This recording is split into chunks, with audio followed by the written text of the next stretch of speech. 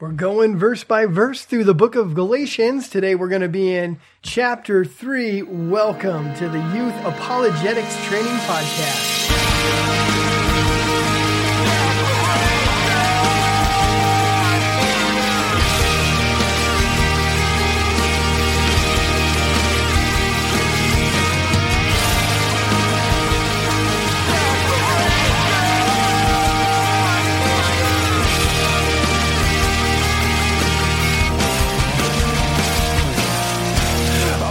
All right, guys, welcome. This is going to be part 3, and we're going to be in Galatians chapter 3. I hope you guys are enjoying this. I certainly enjoyed putting this series together and teaching it at a Calvary Chapel in Berthoud, Colorado. And so on today's podcast, the recording equipment was having some technical difficulties, so probably like the first 30 seconds to a minute of the teaching got chopped off as the people in the sound booth were scrambling, trying to figure out why things weren't working correctly. But whatever the case, it's not like you're missing a whole lot. The first couple minutes of today's teaching is reviewing what has happened before in the previous 2 chapters. And so as long as you were paying attention in the previous 2 podcasts, you shouldn't really miss anything here. So with that, let's go ahead and jump right in. To combat what's going on there at Galatia, because he doesn't want these Galatians to basically fall away from the faith. They're buying into another gospel. The outline, the book of Galatians is very easy to remember as far as an outline.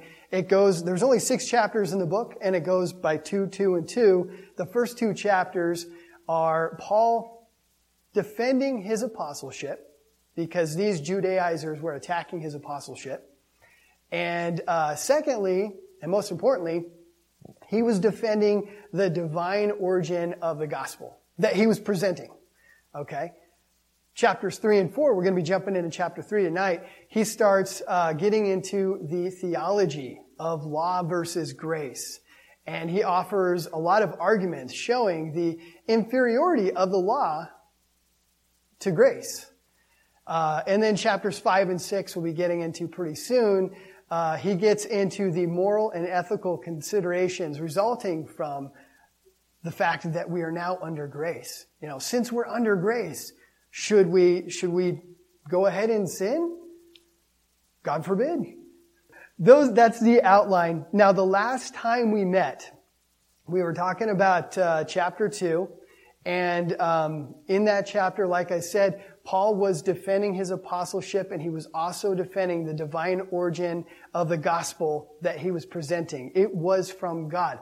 One of the things that we took a rabbit trail on that was really important, we looked at Acts chapter 15. Paul went up there with Titus to Jerusalem, and there was a group of Judaizers there. That's basically their home base, is Jerusalem. And he went up there and they started saying the same things. You need to be circumcised to be saved. You need to fulfill all the law of Moses in order to be saved. This created a huge stir. The big boys, the apostles, got together and had this big council. And we saw that Peter weighs in, Paul and Barnabas weigh in on this council, and also James. And they come out the other side with a conclusion. The Holy Spirit also weighed in on this one. And the conclusion was, should the Gentiles keep all the law of Moses? James concludes and says, keep them from pollutions of idols, keep them from fornication, things strangled, and from blood. Nothing about circumcision, nothing about keeping all the law of Moses. And also, one of the beautiful things is, Paul, he shows up with Titus. Titus is an uncircumcised Gentile. I mean, if you can imagine how intense this must have been for Titus.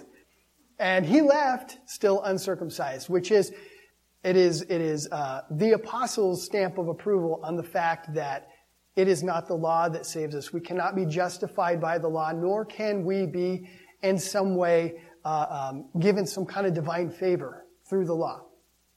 Okay? And so, with that, we come upon chapter 3. verse 1. Paul jumps in. I mean, it is like Paul is Hulk Hogan off the top ropes with an elbow drop. Because he comes in and he's excited. And he starts hitting with all these really hard-hitting questions. I think there's 6 of them. But whatever the case, who's counting? He comes in with all these tough questions. And questions are really important. Jesus used questions to shatter the worldview of various people who had false beliefs. He would use hard-hitting questions to really shake them up and make them stop and think. Why is that? Well, because when you ask a question, you're not coming in and putting your finger in someone's face and giving them assertions. You're asking them a question and hoping that they will logically follow the trail of thought to the conclusion that you've already reached. And when somebody reaches that conclusion in their own mind, now they've taken ownership of the answer. And that's how you convince people. Well, Paul takes after Jesus here, and he comes in with a bunch of questions. He starts off in verse 1, and I'm reading from the King James Version, so it's a little bit different from the New King James. That's right. And he says, "O foolish Galatians, who hath bewitched you that you should not obey the truth, before whose eyes Jesus Christ hath been evidently set forth, crucified among you." So he starts right off, and this false gospel, this other gospel that the Judaizers, it's so hard for me to say that, the Judaizers were bringing to the Galatians, he compares it to being bewitched, like under a spell, which is kind of interesting because, if you ever try to talk to people who are sucked into various worldviews, whether they're atheists or Mormons or whatever, it is so hard. It feels like they're actually bewitched, like they're possessed with this worldview. It's really hard to shake them of it. I mean, you can show them all kinds of facts, and they just don't want to hear it. But he compares it to being bewitched. And then he goes on in verse 2, he says, "This only would I learn of you. Receive ye the Spirit by the works of the law or by the hearing of faith?" Boom. So right away, he hits him with this tough question. I showed up. I preached the gospel to you guys. You got saved. Was it by the works of the law or by the Spirit? When you received the Holy Spirit, was it by faith or was it through working out the works of the law? That's a tough question. That probably made them stand back and go, "Whoa, wait a minute. Yeah, that's interesting. I didn't think of it that way." But he doesn't hold off. He hits him with more questions. But really quick on the Holy Spirit. The Holy Spirit it's a seal. It's a sign that Christ has justified us, that he has saved us. Ephesians chapter 1, verses 13 and 14. I got a ton of scriptures today. Sorry. Bear with me. I really hit it hard. But in whom ye also trusted after that ye heard the word of truth, the gospel of your salvation, in whom also after that you believed, you were sealed with the Holy Spirit of promise. We're going to be talking a lot about the promise, which is the earnest of our inheritance unto the redemption of the purchased possession, unto the praise of his glory. So yeah, the Holy Spirit it's a sign of that interchange, that salvation. And it is that seal. And so verse 3, "Are you so foolish? Having begun in the Spirit, are you now made perfect by the flesh?" And so here he's asking them, guys, Christ just pulled you out of the gutter. He saved you. He gave you the Holy Spirit. You know that's a sign of the salvation. You have been justified. Do you somehow think that you're going to make yourself more perfect by keeping the law of Moses and by trusting in it, the law, over what Christ just did on the cross? That perfect sacrifice that he did on the cross. Again, making him think, but then he doesn't hold back. He continues on. "Have you suffered so many things in vain, if it yet be in vain?" Now, these Galatians, like just about everybody during that time, shortly after the time of Christ, after being converted, after trusting in Christ, man, stuff happened. They started suffering. Some of them were disfellowship from their family, basically. Some of them lost their livelihood, their jobs. Persecution happened. Some of them were beaten. Some of them were put to death. Some people gave their lives for this. Have you suffered in vain? But then he ends it with, if it yet be in vain.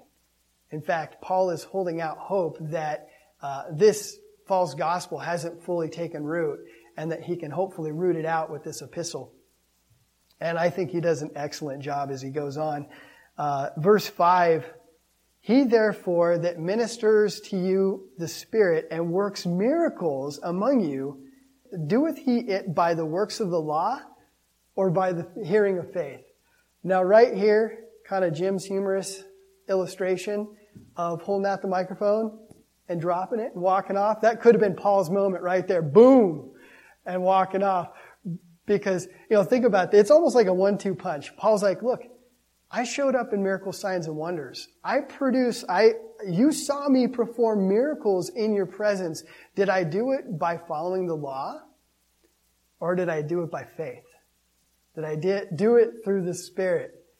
And I think the implicit, the implied question in there also is, what about the Judaizers? Did they show up with miracle signs and wonders? Were they healing people? No, of course not. And so boom. And he walked away. And so, verse 6, I'm going to try and get through the whole chapter tonight, so I am kind of going a little fast. But verse 6, we changed topics a little bit. Paul's done with his questions. Now that he's got them dazed and looking around in circles with little birdies flying around their head and they're not sure what just happened, he jumps into a little theology and brings them back to the Old Testament, because here they are so concerned about the law. They're so concerned about the Torah.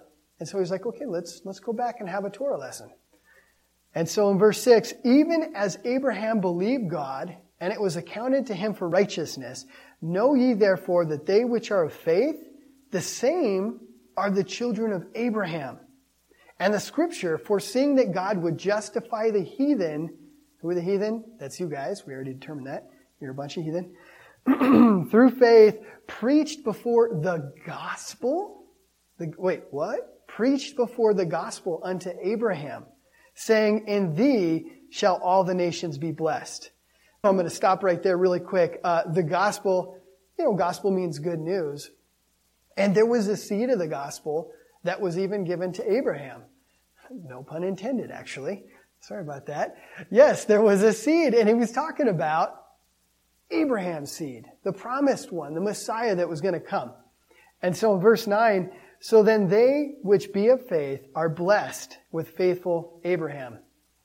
So Abraham, pagan, worshiping idols, God calls him out of his tent and says, look up in the stars, look up in the sky. Can you count the stars? No. Well, so shall your descendants be. So shall your seed be. Sarah and Abraham were really old. Sarah was, I think, 99. Abraham, I think, was a little bit above 100. Okay?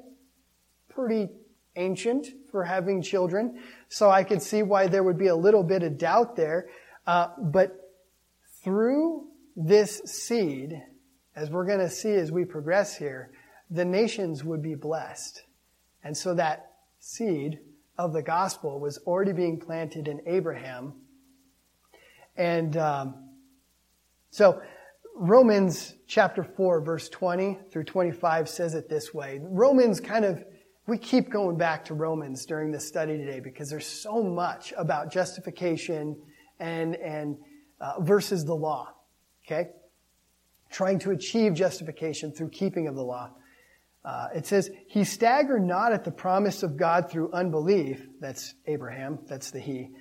But was strong in faith, giving glory to God, and being fully persuaded that what he had promised, he was able to also to perform. And therefore it was imputed to him, imputed. Big theological term. It just means credited. Okay? It is credited. It was credited to him, but for us also, to whom it shall be imputed, if we believe on him that raised up Jesus, our Lord, from the dead, who was delivered for our offenses and was raised again for our justification.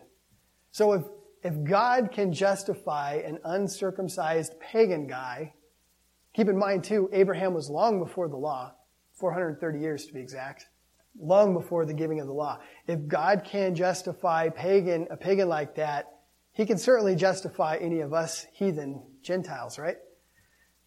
And so moving on to verse 10, for as many as are of the works of the law are under the curse. For it is written, cursed is everyone that continueth not in all things which are written in the book of the law to do them. Curse. What is this curse? What's being said here? Why would Paul refer to trying to be under the law as a curse? I mean, for hundreds and hundreds of years, the world was basically in darkness. And then Moses comes along. God gives the law to Moses. And what could possibly be wrong with thou shalt not steal or thou shalt not kill or any of the things that are in the law? It's actually a wonderful thing. Why would it be referred to as a curse? James chapter 2 verse 10 says, for whosoever shall keep the whole law and yet offend in one point, he's guilty of all. That's why. That's why. Because if you're going to try and keep the law, you need to keep it 100%. I mean, let's go back to when you're a baby from day one, and you better get it right 100%. You know what? No one's ever done that except Jesus. You can't do it. It's impossible. Romans chapter 3, verse 9 and 10. What then? Are we better than they? No. In no wise. For we have before proved both Jews and Gentiles that all are under sin. As it is written, there is none righteous, no, not one, except for Jim. Just kidding. So, we're all sinners. There's nothing. I mean, there's no possible way for any of us to earn our salvation. It's not going to happen. And so Paul goes on in verse 11. He says, but that no man is justified by the law in the sight of God, it is evident, for the just shall live by faith. Now that one little phrase, it shows up multiple times in the Bible. It shows up first in Habakkuk. Chapter 2, verse 4. Didn't Russ teach Habakkuk? No. Yes? Yes. The just shall live by faith. In fact, Habakkuk 2:4, it says it this way. It says, behold, his soul which is lifted up is not upright in him, but the just shall live by his faith. It also shows up in Romans, and it shows up in Galatians, as we've seen. And then lastly, it shows up in the book of Hebrews. This particular phrase stumped a particular German monk in the 1500s. He hated God. His name was Martin Luther. That's by his own admission. He hated God at that time. He was stumped. What? Here he is. He's a monk. Okay, so he's serving in the Roman Catholic Church. The Roman Catholic Church really blurs the lines between justification and sanctification. And if you don't know what those words mean, that's okay. We're going to get to it. We're going to really look at it here in a few minutes. But those lines were really blurred. And he was like, we're supposed to follow all these sacraments. We're supposed to do all these works. Our efforts are what save us. It is our affiliation with the Roman Catholic Church that saves us. But the just shall live by faith.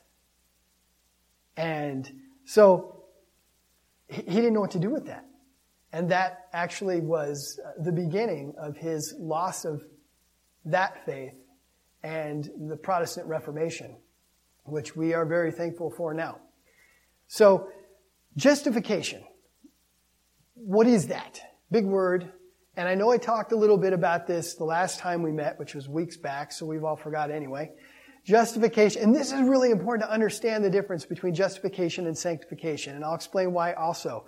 Justification happens at the moment you trust in Christ. When you trust in Him for your salvation, you have been justified. It's as if you had never sinned before.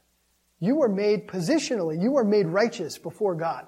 If you drop dead 1 second later, you'll be saved.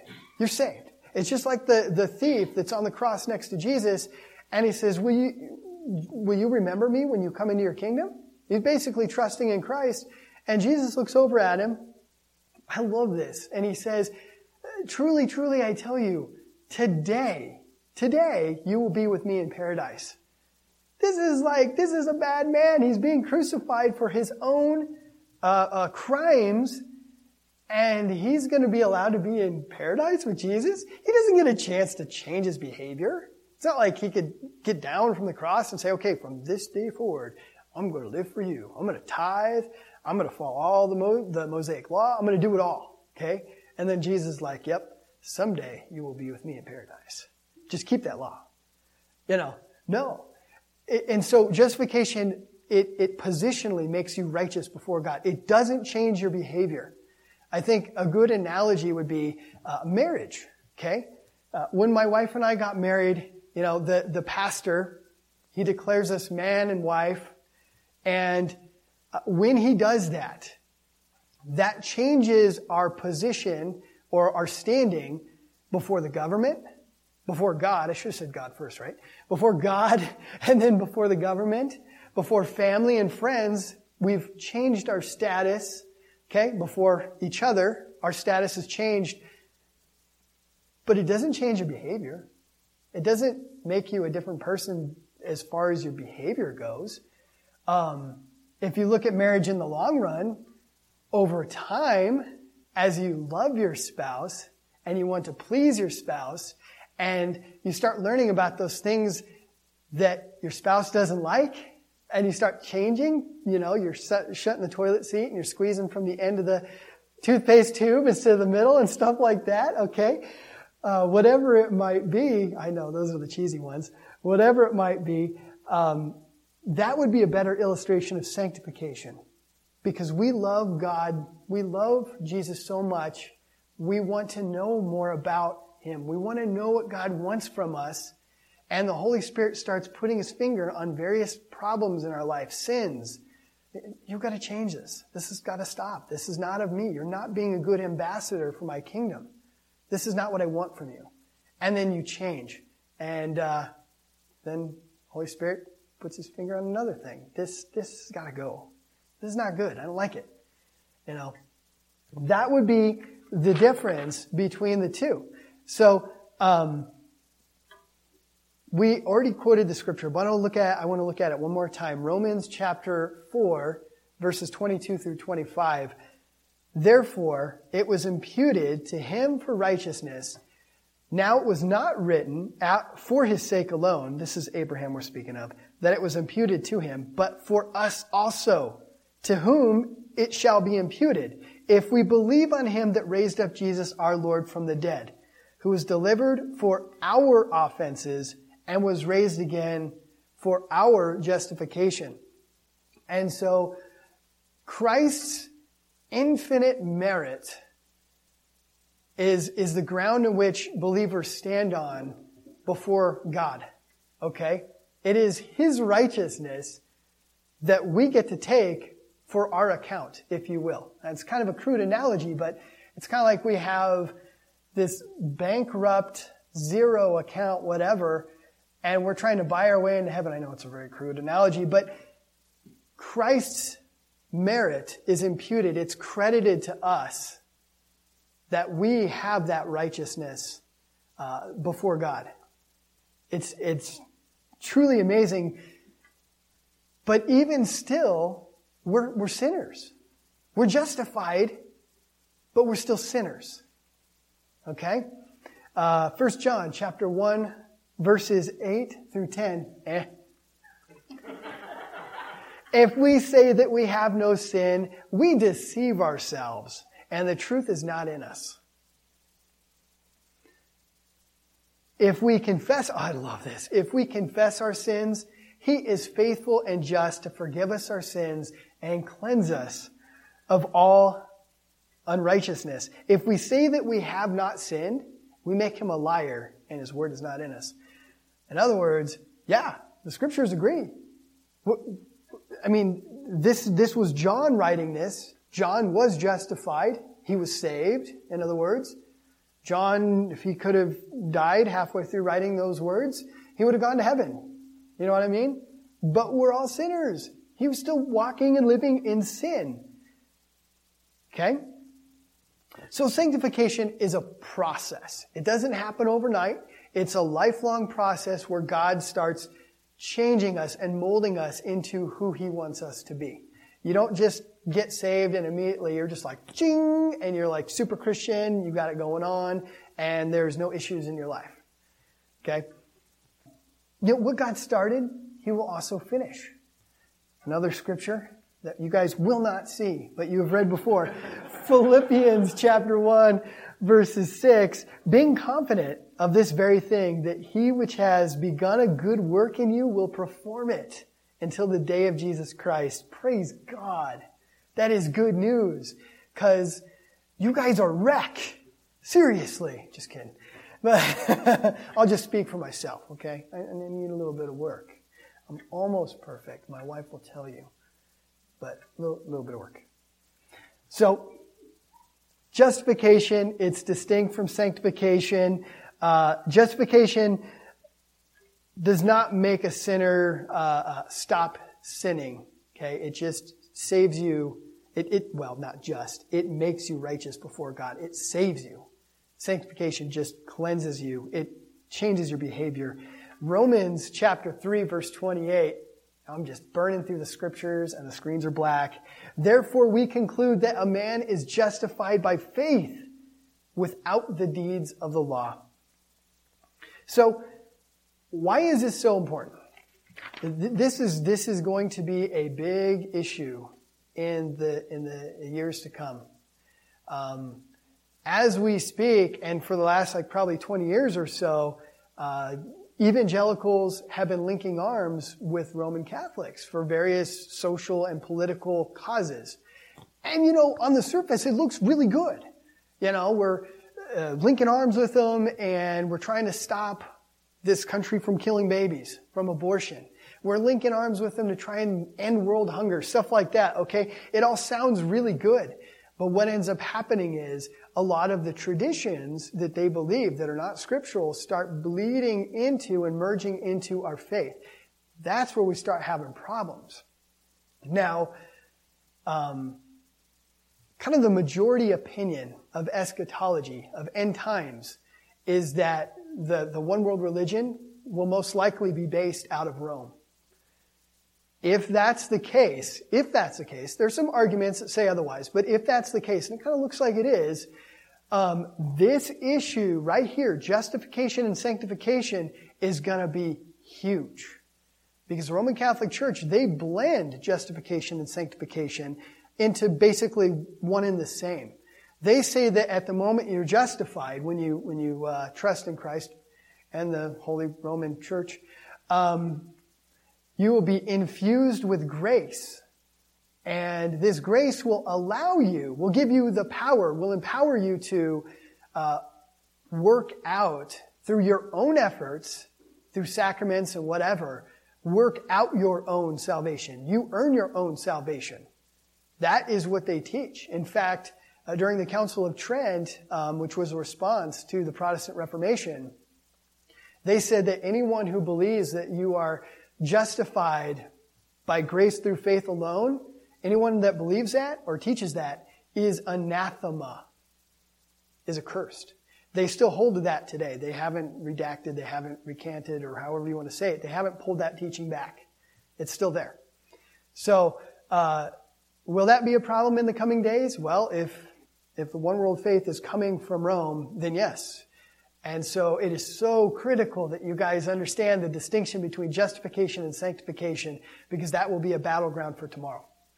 A lot of cult movements also get those blurred together. So it's just good to understand that. For really just complete, thorough theological presentation of the difference between the two, just read the book. Read the book of Romans. That one presents it perfectly. It's awesome.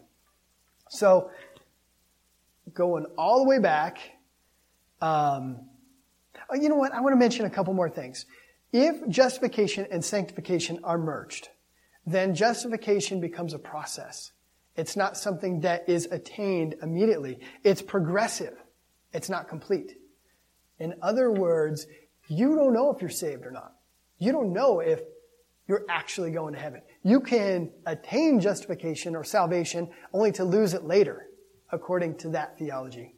Okay, so anyway, going back, I want to just run back to verse 10 of Galatians, just so we can pull the context back together, now that I've taken that huge rabbit trail, which I'm so good at.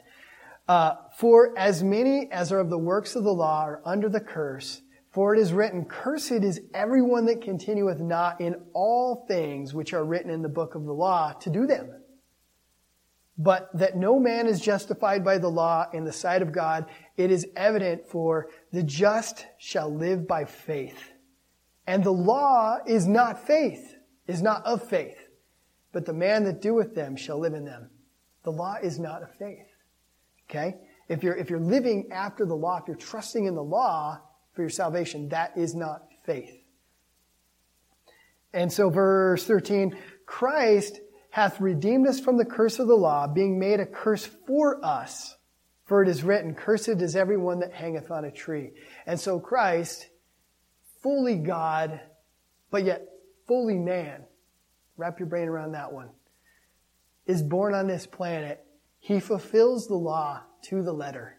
He doesn't miss a jot or a tittle. He gets it all. Okay, lives a perfect life, and then he gives himself a ransom, a sacrifice to cover for the punishment that we deserve. He makes himself or places himself under the curse on our behalf. That just blows me away. That gives me goosebumps. And verse 14, that the blessing of Abraham might come on the Gentiles through Christ. Let me read the end of, let me just read verse 13 again, just to get that in context. Christ hath redeemed us from the curse of the law, being made a curse for us. For it is written, cursed is everyone that hangeth on a tree, that the blessing of Abraham might come on the Gentiles through Jesus Christ. Praise God for that. Us heathen can be saved. Going on, that we might receive the promise of the Spirit through faith.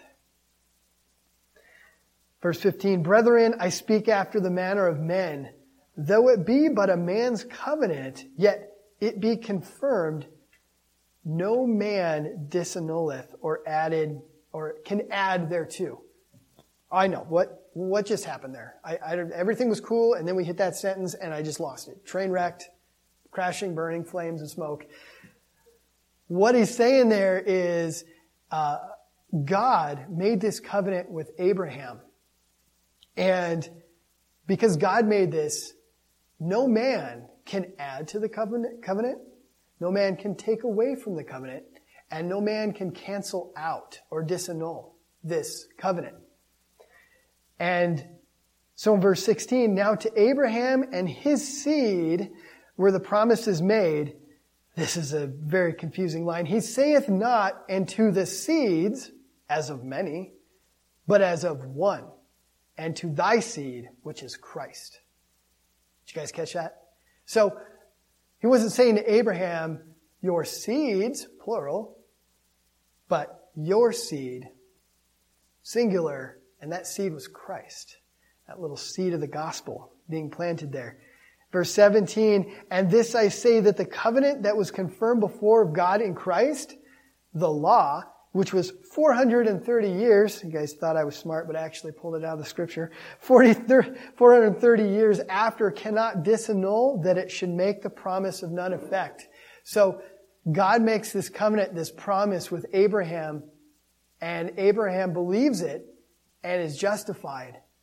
430 years later, the law comes. Moses gets the law from God and ends up writing the first 5 books of the Bible. And does the law disannul? Can it disannul this promise that was made to Abraham? Absolutely not. No, it can't. And we'll look into that a little bit further. So verse 18, for if the inheritance be of the law, it is no more of promise. But God gave it to Abraham by promise. So, most of you guys know I'm an employer. Okay, I got employees under me. Imagine one Friday, I have all my guys at the shop, and I say, hey, I got a gift for you guys. You've been doing really good, and I just want to give you a gift. And I hand them all an envelope, and they crack it open, they're all excited, and inside is their paycheck. You know, and they're looking at it like, dude, you know. One of them might even say, hey, this is my check. This is not a gift. I mean, I'm glad I got my check. Don't get me wrong, but this is not a gift. I earned it. I worked 40 hours. We agreed on a wage.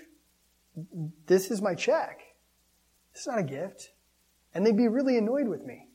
Well, the same thing here. If we think that we can work the works of the law and attain salvation, you know, if salvation is by the law, then it's no more a gift, like God's word says. It's actually owed to us. It's like a paycheck. We earned it. God, you owe this to me. Don't tell me it's a gift. See what I'm saying? See what Paul is saying here? And so he basically says that. Verse 18, for if the inheritance be of the law, it is no more of promise. But God gave it to Abraham by promise.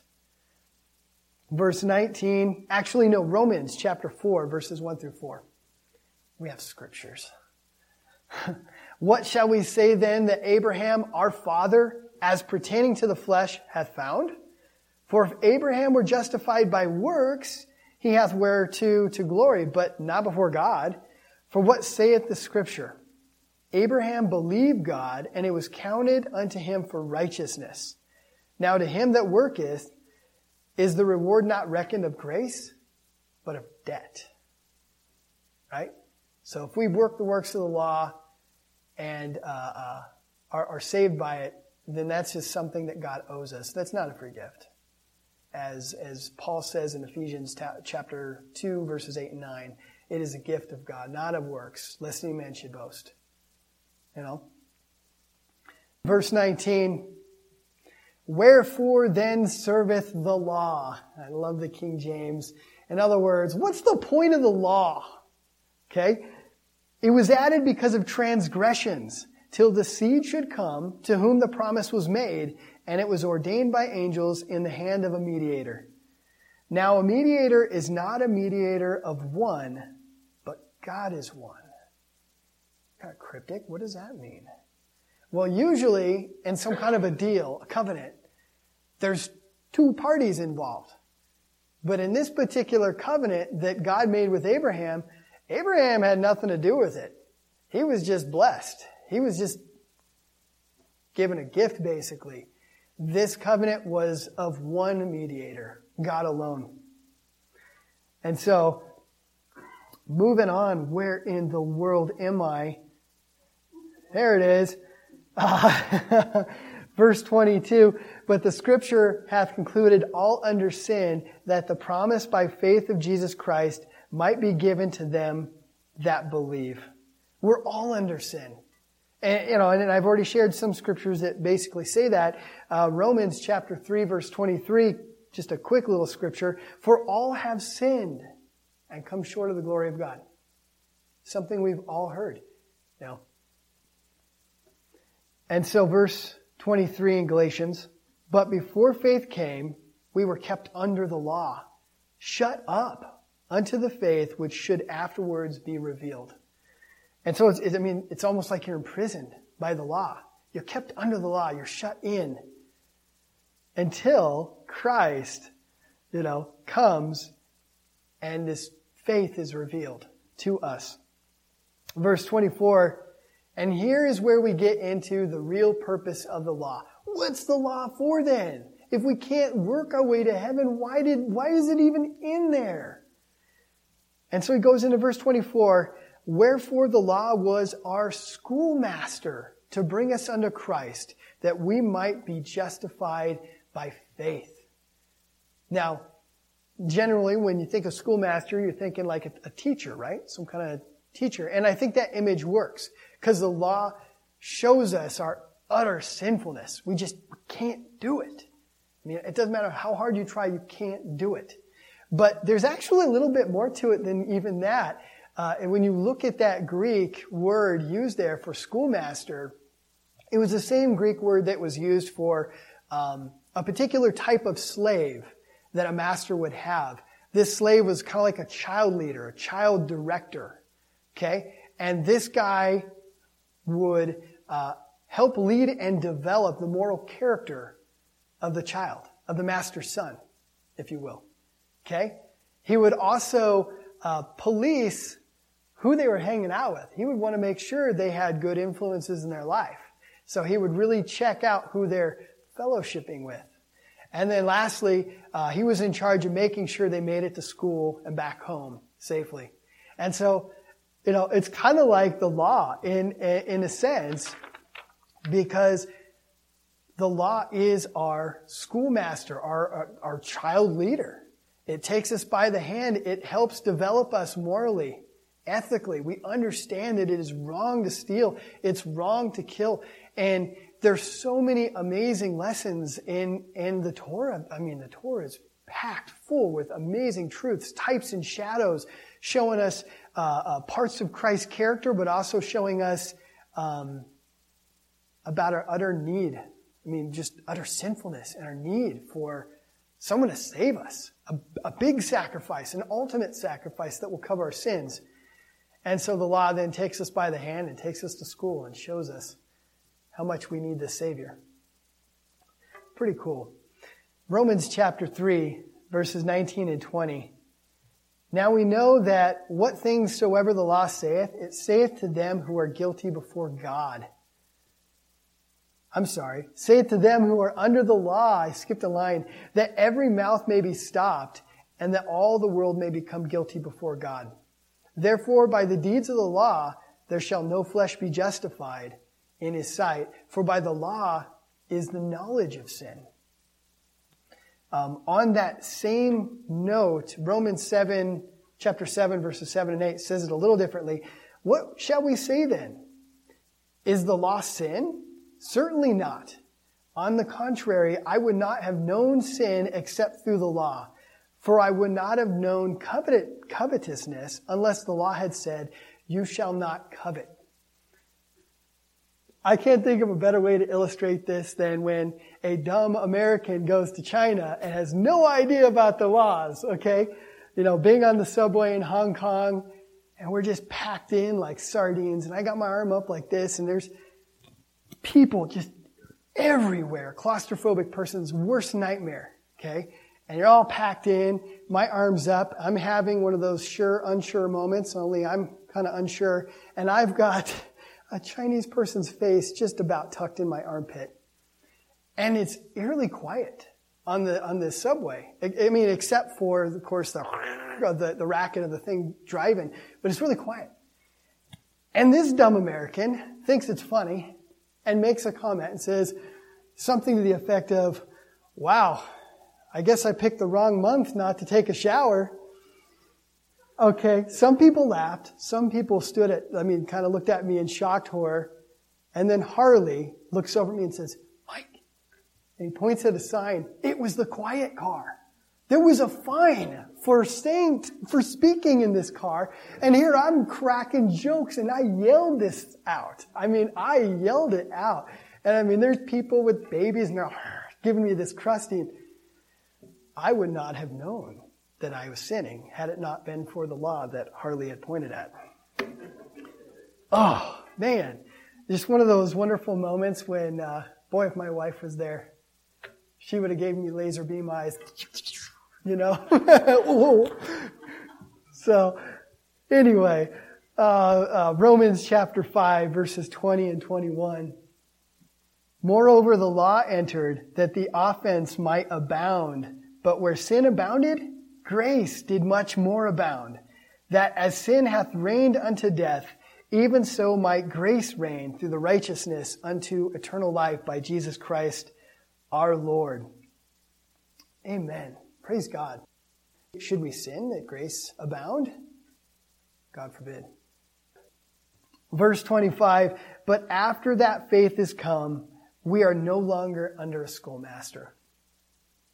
For you are all children of God by faith in Jesus Christ. So we're no longer being led around by the hand of this schoolmaster, telling us who we can and can't hang out with, if you will, or telling us we have to do all of these things.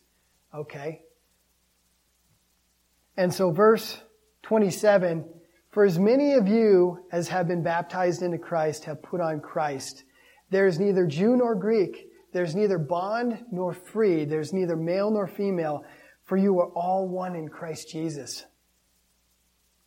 Praise God. That is so cool. That verse right there, that verse has changed hearts and minds the world over. Slave owners looking at that verse and realizing we're all one in Christ. And, the Bible has a very subtle way of refuting slavery. It just kind of works in. You start realizing the heart of God. And pretty soon it just doesn't feel right anymore. By the way, if any of you are bugged by slavery in the Bible, especially slavery in the Old Testament, I have a series on that. Not to have a shameless plug, but I do. And there's a lot of stuff that happens in the Old Testament that really freak people out. You're like, oh my gosh, do they really do that? Well, yeah, but it's not as bad as you think. Check out that series if it bugs you, because we get down and dirty. It turns out that it's more of indentured servitude. Somebody has a debt they can't pay. Well, here we declare bankruptcy and then we all get to pay it, right, with our taxes. Well, back then you sold yourself to somebody. You owe somebody a debt, you can't pay it, you sell yourself to them. You become their slave.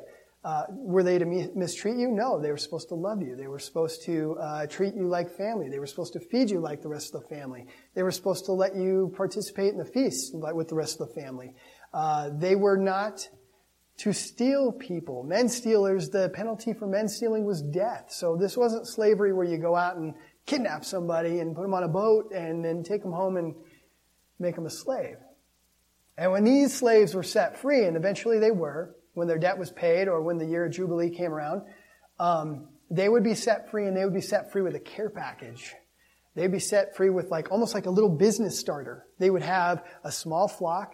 They'd have a bunch of seed. They would have some wine. They would have some funds to get started. So it wasn't just like, you're free, go hit the streets. It was actually a really good thing. It was a big celebration. Or if the slave decided they loved their master so much, they could be marked and become theirs forever, which is kind of cool anyway. But big rabbit trail. Sorry. This verse has been pivotal in changing hearts and minds. It also speaks to racism. There's neither Jew nor Greek, and I think that's great too. We're all one blood. I think there's only one race. There's just variation within our kind, the humankind. So, anyway, thank you for that rabbit trail. Last verse of the chapter. And if you be Christ's, then you are Abraham's seed and heirs according to the promise. Praise God. I'm looking around the room. Everybody's believers here. Somebody might be listening online. I don't know. But if a person wants to be an heir according to this promise, if they want to be justified as if they'd never sinned before, it's really simple. It's very simple. But you can't rely on your works. Even if you think, oh, my good works outweigh my bad works. My scales are real heavy. Muslims really believe this. They're really into that. If you do more good works than bad works, and your good works weigh so much more, then you're probably going to be okay. That's not how it works. I mean, if you can imagine going before a judge and saying, yes, I know I'm guilty of murder, okay, but you got to understand, 99% of the time, I'm a really good guy. I do good things. I've got really good works behind me. And he's going to say, you know what? You're not here for the good things you do. You're here for this one bad thing you did. And you're guilty. And so likewise, with us, our good works will never outweigh our bad works. And even if we only have one bad work, it doesn't matter. For the wages of sin, singular, is death. So the only solution here is to trust in Christ alone. He paid it all on the cross for us. So let's pray. Father, thank you so much for teaching us out of your word tonight. We pray, Father, that all that was of you, that you would seal it to our hearts, that we would be able to call it to our remembrance in those times when we need it. We love your word. We thank you so much for your word. It's so precious to us. Keep sanctifying us, Lord. Thank you for justifying us, but now sanctify us. Make us more like you. Make us more better ambassadors for you, Father. We praise you. We love you. And thank you in Jesus' name. Sing it out loud. Declaration.